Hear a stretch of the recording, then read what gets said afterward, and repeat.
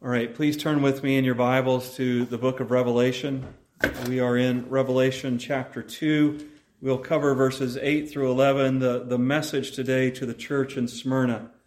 Overall outline of these 7 messages, the first and the last are in grave spiritual danger. The middle 3 are in a mixture of faithfulness and a mixture of error. And then the second and the sixth churches are found to be faithful, truly and fully faithful. And Smyrna is one of those 2 churches.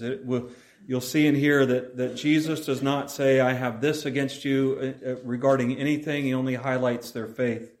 This church was located in the city of Smyrna, which was about 35 miles from Ephesus. It was a harbor city. It was nestled in some hills. And as you entered the harbor on a ship, you would be struck by the beauty of just the entire setting. It was called to be the crown of Asia, or modern-day Turkey, just the way it was nestled within the mountains around the harbor. About 700 years before this message was written, the city was destroyed and rebuilt, and the city planners worked hard to make the architecture and the layout of the roads just kind of fit and meld into the surrounding areas.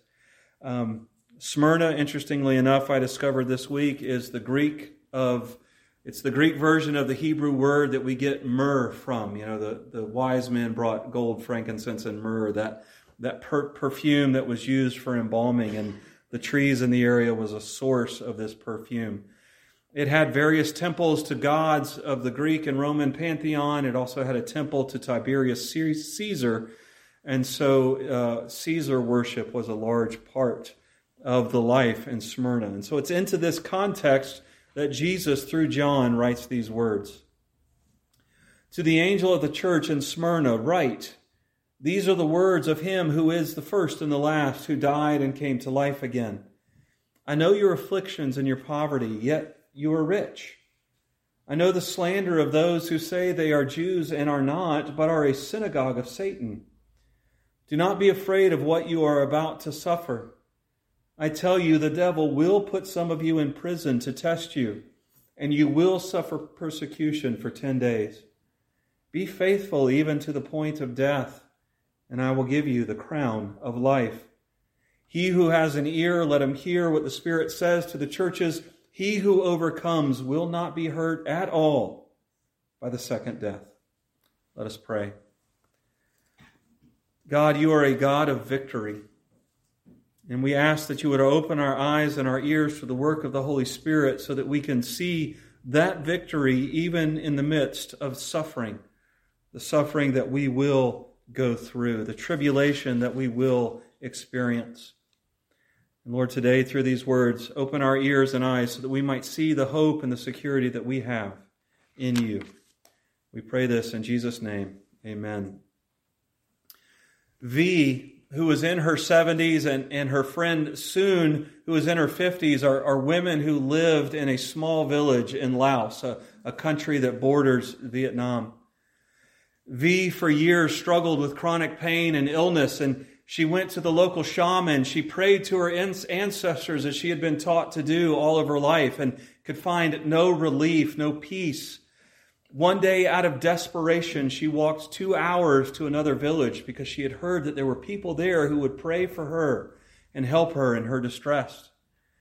She found healing in those prayers and kept going back to learn what they had, and ultimately, through her relationship and through their prayer, she came to believe in the message of salvation and redemption through Christ alone. Soon saw the peace that V had, and she wanted that. Soon had been married multiple times to very horrifically abusive husbands. And V ultimately shared the message of the cross with Soon, and she found peace as well. Both of these women had to leave the village where they lived, where they grew up.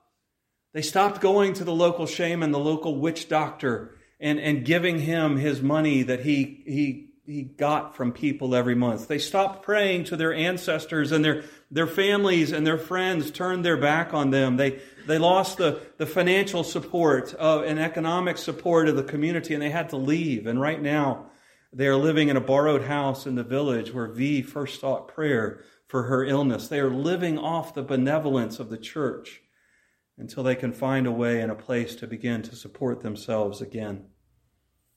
And in the midst of all this hardship and turmoil, both V and Soon have a sense of security and joy because they know that Jesus is sovereign over all of this and that he holds them firmly and securely in his hands. That is the message that Jesus gives to us and to the Smyrna church today. He tells them that while persecution is on its way, Jesus holds them secure. You will suffer. It's the message that Jesus has for the Christians in Smyrna. In verse 9, he opens up by saying, I know what you're going through. And that word know is more than just a sense of information that Jesus has. That word know that is used there is a word that talks or that should bring to mind an omniscient and intimate knowledge of what the church is going through. Remember from last week's sermon and also from Revelation chapter 1, verses 9 through 20, that Jesus is portrayed as this glorified, resurrected being that is walking amongst the lampstands, and those lampstands are the churches. The picture there is that Jesus is actively involved in his churches, examining them to know what they're going through, to know what they're teaching, to know, are they faithful? Are they struggling? Are they in dire danger of spiritually having that lampstand removed and not any longer having the protection of Jesus? Jesus is intimately and omnisciently aware of everything that is going on in his church. He knows what is going on in the life of his children, and that should bring comfort. In addition, we also know that Jesus knows the suffering because when his church suffers, he suffers as well. What did Paul hear in Acts chapter 9 as he was struck from his horse by the loud voice? He says, Saul, Saul, why are you persecuting me? And Saul's like, I'm not persecuting you, I'm persecuting Christians. And Jesus says, yes, when you persecute my people, you persecute me. So Jesus offers the comfort of his knowledge to the Christians there in Smyrna, but he says, you are going to suffer. What are they going to suffer? They're going to suffer afflictions. That word afflictions there is the word that shows up multiple times throughout the first 7 chapters of Revelation and is oftentimes translated tribulation. He said, I know your tribulations, the suffering, the affliction that you're going through. Tribulation is the pressing on a person that comes from internal and external sources. It's the pressure that comes from distress, hostility, harassment, oppression, disease, sickness, whatever it is that is trying to force you down. Whatever it is that comes upon humanity in general and on the church specifically. He says, I know that you will suffer. What will they suffer? They'll suffer poverty. This isn't just the poverty of thinking, man, it's a little tight this month. We had to have the car worked on, and so, I'm going to have to let this bill slide until next month just because I don't have enough money in the bank account. This is the poverty of destitution. As I mentioned, there were several gods that had temples in the city of Smyrna. And if you worked in a certain industry, you had to be part of a guild or a union. And if you didn't follow the rules of the guild or the union, you didn't work. And if you didn't work, you didn't eat. They didn't have a welfare system to fall back upon. And one of the rules that if you were a silversmith or you were a leather worker or you were a blacksmith, one of the rules was you had to worship and offer sacrifices to the god of the guild. And if you didn't get work. And so their poverty may have come through something like that, to where they have lost the ability to provide food and clothing and shelter for your family. And so the first affliction that they suffer is poverty. But what does Jesus say about that? He actually stops in the middle of that. He says, I know your poverty, yet you are rich. How are they rich? They have no way to put food on the table. They have no way to take care of themselves. But Jesus says, you're rich. How are they rich? Well, it's the inheritance that they have because they are the children of God. And we'll look at that inheritance a little bit later. But all the promises that we will see throughout Revelation, even those, especially, not even, but especially those promises that we only think about at funerals. No more death, no more tears, no more pain, no more sorrow. That is their inheritance. And because of that, because of the grace that they have, because of the reconciliation with God that they have, because of the fact that they can approach God in prayer without fear of His judgment, they are rich. Paul says in 2 Corinthians, he said, Jesus who was rich became poor, so that you who are poor, who are spiritually destitute, can have the riches of God's grace of salvation. They're going to suffer not only poverty, they're going to suffer slander, or the word is literally the word that's used elsewhere for blasphemy. This is speech that is designed to injure, designed to hurt, designed to destroy. What kind of slander did the Christians in the 1st and 2nd century Rome suffer? Well, they were accused of being cannibals. We celebrate the Lord's Supper every month, do we not? We talk about eating the body and the blood of our Lord and Savior Jesus Christ. From somebody outside the church, that sounds really weird. They were accused of being cannibals. They were accused of having loose sexual morals. Romans ends with greet one another with a holy kiss. They talked about this love and this intimacy that they had for each other. And in a world very much like ours, where love is almost automatically equated with sex, they were accused of being licentious. They were accused, and this is interesting, of being atheists. Why were they accused of being atheists? Well, they refused to say Caesar is God. They refused to say Apollo is God. They refused to say Jupiter is God. They refused to recognize the deity of all the other gods of the empire. So they were accused of not believing in any God. And because of all of this, persecution is coming. It is the slandering of the people of God. Specifically by people who claim to be the people of God, the Jews of Smyrna. And Jesus says they are actually, they claim to be the people of God. They are not the people of God. They are the church of Satan, the synagogue of Satan, it says there. We have to be careful with this. We have to understand what this means, what Jesus through John is saying here. John has been accused of being an anti-Semite by using the phrase synagogue of Satan twice in chapters 2 and 3. A little bit difficult for John to be anti-Jewish since he himself was a Jew. But what is he saying here? Think about John 8:44 and look this up later, John 8:44. John is talking to the religious leaders. And they're talking about truth. They're talking about falsehood. And Jesus flat out says to them, I am proclaiming truth. You are proclaiming falsehood like your father, the devil, who is the father of murderers, the father of lies. The Jews in Smyrna and in much of the Roman Empire, once they got tired of Christians, seeing that Christians were growing, the church was growing, it was taking members away from the synagogues, they started slandering Christians. Who is the source of lies and falsehoods in this world? Satan himself. And so Jesus through John says these Jews who claim to be the people of God are actually a synagogue of Satan. So they're going to suffer poverty, they're going to suffer blasphemy, they're going to suffer imprisonment. He says, I tell you, the devil will put some of you in prison to test you, and you will suffer persecution for 10 days. And we'll get to the 10 days here in a few minutes. But notice there that he says that it's the devil who will put some of them in prison, and some of them will have to be faithful even to death. Some of them were going to suffer death as part of their tribulation, as part of their persecution. And notice that he says there, as I pointed out just a second ago, that it's the devil that will put some of you in prison. Now, when the persecution started full force in Smyrna, that Jesus had predicted, did the Christians hear a knock on the door and opened the door, and there standing before them was the guy with, the red skin and the horns and the tail and the pitchfork standing there and taking them to prison.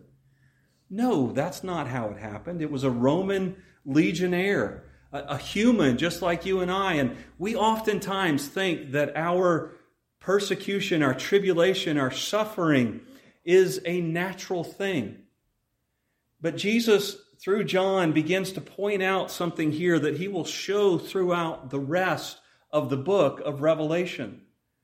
That for all of our physical ailments, for all of our suffering at the hands of fellow human beings, there is a spiritual battle that's going on behind those things, and the devil is behind it. Now, we have rightly been brought up to think, don't go around looking for a demon behind every bush.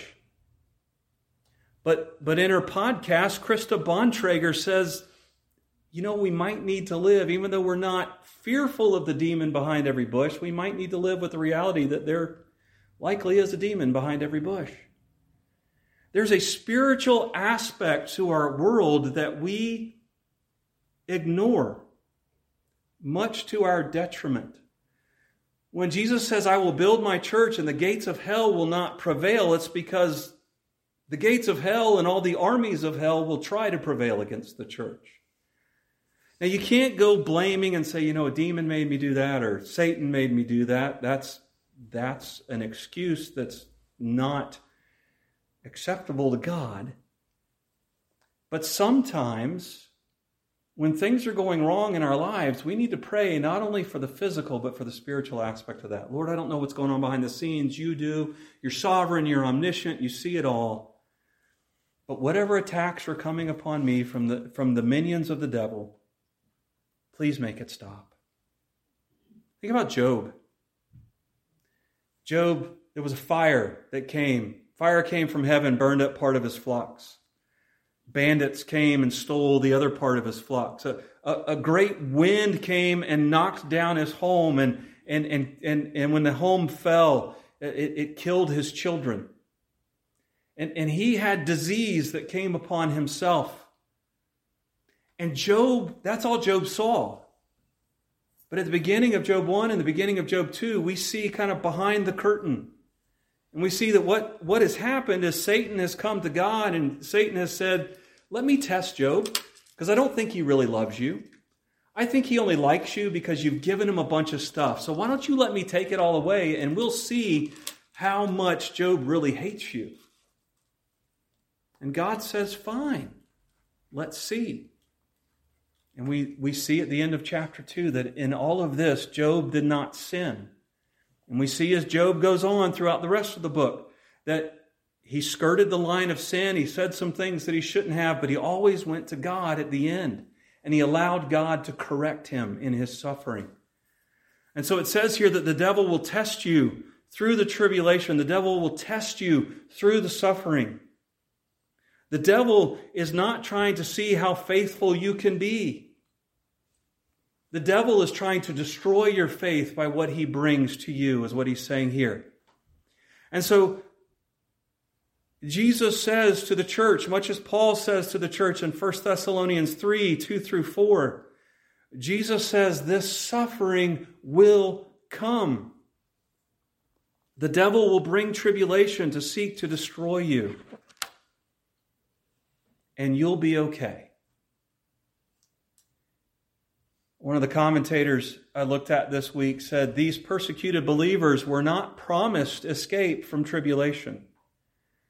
They were promised instead something far greater, the grace to endure afflictions without fear, and the pledge that the one who died and came to life again will certainly bring them through to the crown of life. If you look at verse 8, the one that speaks these words to the Christians there in Smyrna identifies himself as the one who was the first and the last, the one who died and came to life again.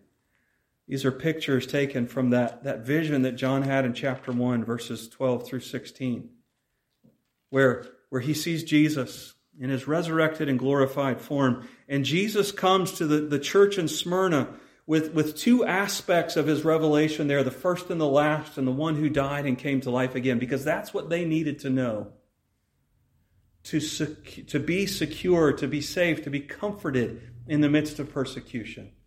What does it matter that Jesus describes himself as the first and the last? Well, that references his eternity. That references his lordship over time.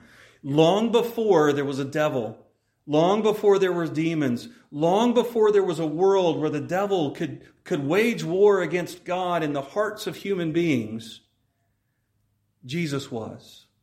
Jesus is, as he says of himself in John. He is eternally past. He is infinite and eternal.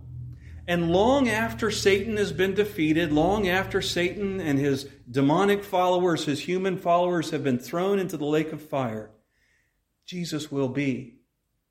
He is Lord over time, is what Jesus was saying here when he says he is the first and the last. And he says persecution is coming for a short period of time. Now, he likely does not mean that it's only going to be 10 days. If it starts on February 1st, it'll be done by February 11th. 10 is a number that denotes fullness, wholeness, completeness. And what Jesus is saying is your persecution will be for a limited amount of time, and it has an expiration date. What do you suffer with right now? What are you struggling with right now in your life? What is bringing tribulation to you in your life right now? It should bring comfort for you to know that he who is the first and the last, he who is Lord over time, has set an end date for whatever you're struggling with right now. It's not going to last forever. Sometimes it feels like it. Read Psalm 88 one day when you're just really down in the dumps. The psalmist most likely was suffering from a chronic illness from what we can tell in the language. And by the end of the psalm, he says, Lord, I've been struggling so long. I don't even think it's a train anymore because I can't see the light at the end of the tunnel. I just keep walking through this and it is nothing but utter, complete, and total darkness. God speaks into that saying, it's not. It's not an eternal darkness. Your tribulation has an end date, and I know what it is, and I will strengthen you. I will give you the grace of strength to see it all the way through to the end. But he also reveals himself as the one who died and who came to life again. And we read that and we think, hallelujah, I have salvation because Jesus died on the cross and he came to life again. But linked to that in chapter 1 and linked to that in other places in the book of Revelation, he who died and came to life again holds within his hands the keys of death and hell. It means he has authority over death, which means that even if whatever tribulation is in your life right now, if the expiration date of that tribulation is your death, you're okay. Because you are protected from the second death. What does he mean by that? Well, Scripture interprets Scripture, so we go to Revelation 19, we go to Revelation 20, we go to Revelation 21, and we see where Jesus says the second death is the lake of fire. It is the end of Satan. It is the end of Satan's demonic followers. It is the end of Satan's human followers, is the second death. It is the lake of fire. It is that eternal judgment that comes upon sinners. Christian, brother and sister in Christ, you will not suffer the second death. And what Jesus is saying here, he says, I have all authority over death. And it can't touch you. How many of us are so fearful of death sometimes? I turned 50 a few years ago. I thought more about my mortality that year than I ever have in my entire life. It got to the point where Michelle had to say, please stop talking about it. Why was I fearful of that? Jesus holds that in his hands. That's his. It can't touch me. It can't hurt me. If I was without Christ, I should be fearful because the second death would grab me and tear me and seek to destroy me for all of eternity. But Jesus said instead of the second death, you who are faithful get the crown of life. Death is a victory for the child of God. Suffering is a victory for the child of God. You know, in Eusebius' History of the Church, he gives a list of Christians, and I think he picks out the most horrific deaths of the martyrs. And those men and those women were ushered into the Colosseums and the cities in which they died. And the crowds hooted and hollered because look at those silly Christians. If they would just say a handful of words, they could win today. But we're going to win. No. Even in death, the Christian is victorious because Jesus is the one who died and who came back to life and holds the keys of death and Hades in his hands. Brothers and sisters, there is no such struggle, there is no suffering that will come upon you that will last forever. But even if the end date of that suffering, that struggle, is your death, you are still victorious. Because Jesus has been victorious on the cross. He has conquered death. He has conquered hell. And even if you die here on this earth, you have the eternal life with Him. Now, this doesn't mean that we face struggle and tribulation with, you know what, it is what it is. We face death, we face tribulation with a sense of victory because we are held secure by the first and the last, the one who died and the one who came to life. It is not merely what it is. It is secure in His hand. It is in His sovereign control, and it cannot beat you, whatever it is. You have life and victory in the presence of the Father, and staying faithful in the face of tribulation leads to life and to victory for the child of God. I read V. and Soon's story in the magazine Voice of the Martyrs. And the author wrote near the end of the article about V and about Soon that she had told these two people that millions of Christians around the world would read their story and they would pray for V and for Soon and for the other Christians in Laos. And V looked at the reporter and said, well, is there any way you can get me their names? Because if they love me enough to pray for me, I want to pray for them. In the midst of losing everything, her home, her family, her livelihood, she is so secure in the victory given to her by the first and the last, the one who died and came to life again, that she wants to pray for other Christians around the world who've got it good, yet are willing to pray for her. Brothers and sisters, you will suffer tribulation. And the risen, glorious Savior will keep you secure and victorious in the face of that tribulation. I ask you again, what are you suffering? Where is life pressing upon you? It doesn't have to be Roman legions banging down your door and dragging you off to jail. It can be difficulty at work. It can be a diagnosis. It can be a bad marriage. It can be anything that the enemy uses to press you down, to seek to get you to say, I hate God for bringing these things into my life. Jesus secures you through those things. The eternal, risen, glorified Savior holds you and your life secure in His hands. And the faithful will receive the victor's crown of life. Let us pray. Our God and Father above, what glorious truth. We try to ignore suffering. We try to rationalize it away. We try to think, if I just keep a smile on my face and if I keep the right level of faith, everything will be okay. It's not how it works. You say that for your people, suffering comes. And so help us to suffer well. Help us to suffer in the hands of a sovereign God who is and will continue to be faithful to us, and who will see those who are faithful to Him, who will see them to get the crown of life. Lord, I know there are a lot of struggles in this church right now. Remind us of who you are. And remind us that who you are brings us joy. Who you are brings us life. And who you are brings us security in the face of tribulation. I pray this in Jesus' name. Amen. Take this blessing upon you. Peace to the brothers and sisters, and love with faith from God the Father and the Lord Jesus Christ. Grace to all who love our Lord Jesus with an undying love. Come quickly, Lord Jesus. Amen.